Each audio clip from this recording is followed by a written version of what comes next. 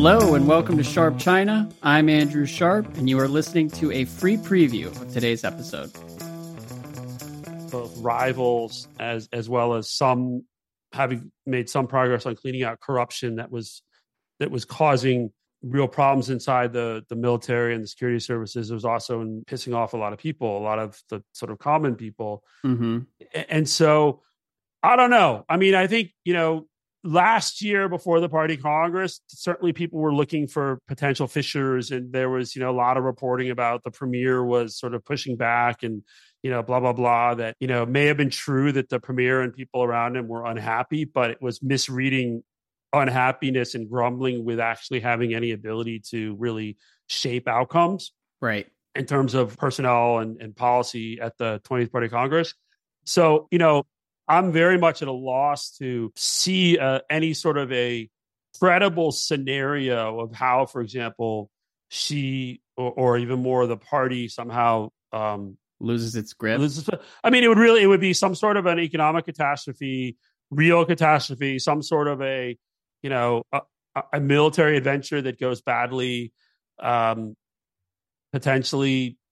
There's certainly, it's not impossible, but it's like, I mean, is it any more likely or more possible than, say, something happening in the U.S. that means that, that we no longer have a functioning democracy? I mean, honestly, I don't mean to play what about, but it's just like the system. And one of the things that it's interesting over the last few months, because especially with the economic problems, the protests in November, and then the messy exit from dynamic zero COVID, there's a group of people who are sort of been talking about how China was going to collapse for a long time.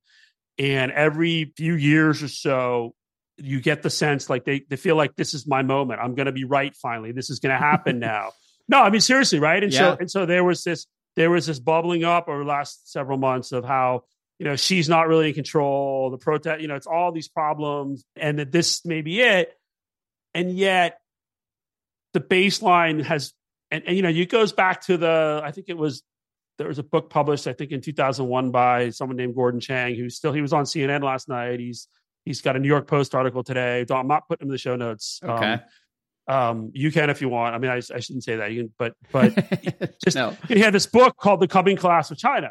And so, so basically he started in the late 90s writing this book talking about how China was going to collapse because it couldn't, there'd be too many contradictions from its engagement with the West. And therefore, it would ultimately, the party would collapse. And it created this entire school of people who saw the impossibility of this party being able to continue.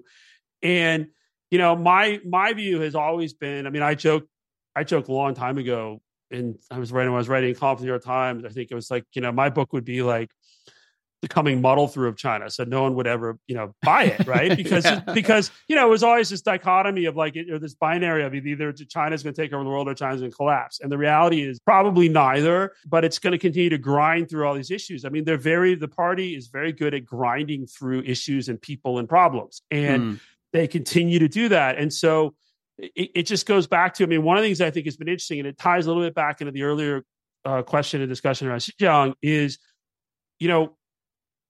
my view has increasingly become, again, I'll be wrong, and, I'll eat the podcast if I'm wrong. It's fine. But one of the things that comes out of, say, what's been happening in Xinjiang around the surveillance and the hardening of the system and the increasing securitization of the state, and that, is that, to the point about how much of it applies to China, it's part of a much broader hardening of the system to both deal with risks from overseas, but primarily to deal with the kind of problems and fissures that the questioner brings up that would lead to some sort of an event that could, result in the deposing of the leader or the collapse of the Communist Party. And so I think actually, as the party has gotten much more sophisticated with surveillance and technology used in its policing and stability, security and stability maintenance, I think actually it makes it harder to craft a scenario where there's some sort of an outcome that leads to its collapse, because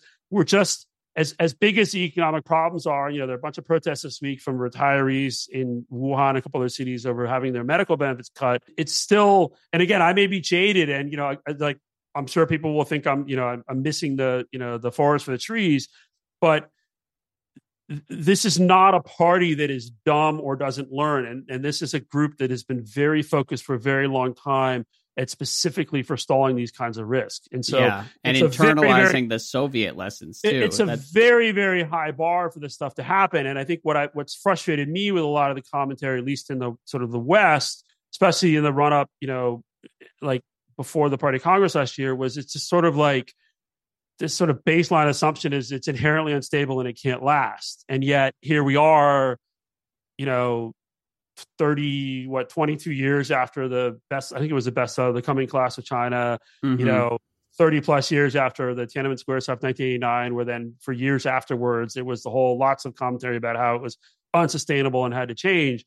And so, again, the baseline, my view is always the baseline scenario is this system and, whoever's in charge will be with us for a long time. Yeah, well, that seems reasonable. I mean, Ben Thompson, his analogy is he actually uses China as an analogy for Facebook, where like every 3 years, people are convinced Facebook is about to collapse and the house of cards is coming down. Right. And there's a whole industry of people who continue to sort of go back to that and hope, and a lot of people hope it collapses, right? And Facebook, both, but Facebook, right? And it does seem reasonable to just be realistic about this and consider the structures that are in place that make it really difficult to move beyond the regime we have. And I understand why people would hope for change, because you look at what's happened to the Uyghurs over the last 5 to 10 years and just lots of things. There's so many examples. Yeah. And so I understand where the impulse comes from, but I read coverage even this week as we talk about the balloon stuff and all the fallout there.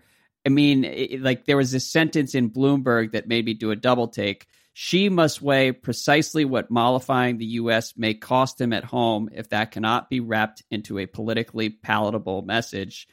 And I'm sure that's true to an extent, but like the political consequences for Xi at home seem like they would be minimal no matter what happens because of how comprehensively he's consolidated power at this point. So it's almost like a talking point that should be understood in context. Like there's a limit. But it's interesting you raised that point, because one thing I wanted to add to is I'm definitely seeing a lot of discussion in certain places, some public, some not, of this idea that in spite of what happened at the 20th Party Congress, in spite of the way that she was able to really control the personnel process, that because of the economy, because of the protests, because of COVID exit, because of U.S. tensions, that there's all these factions and she's under pressure.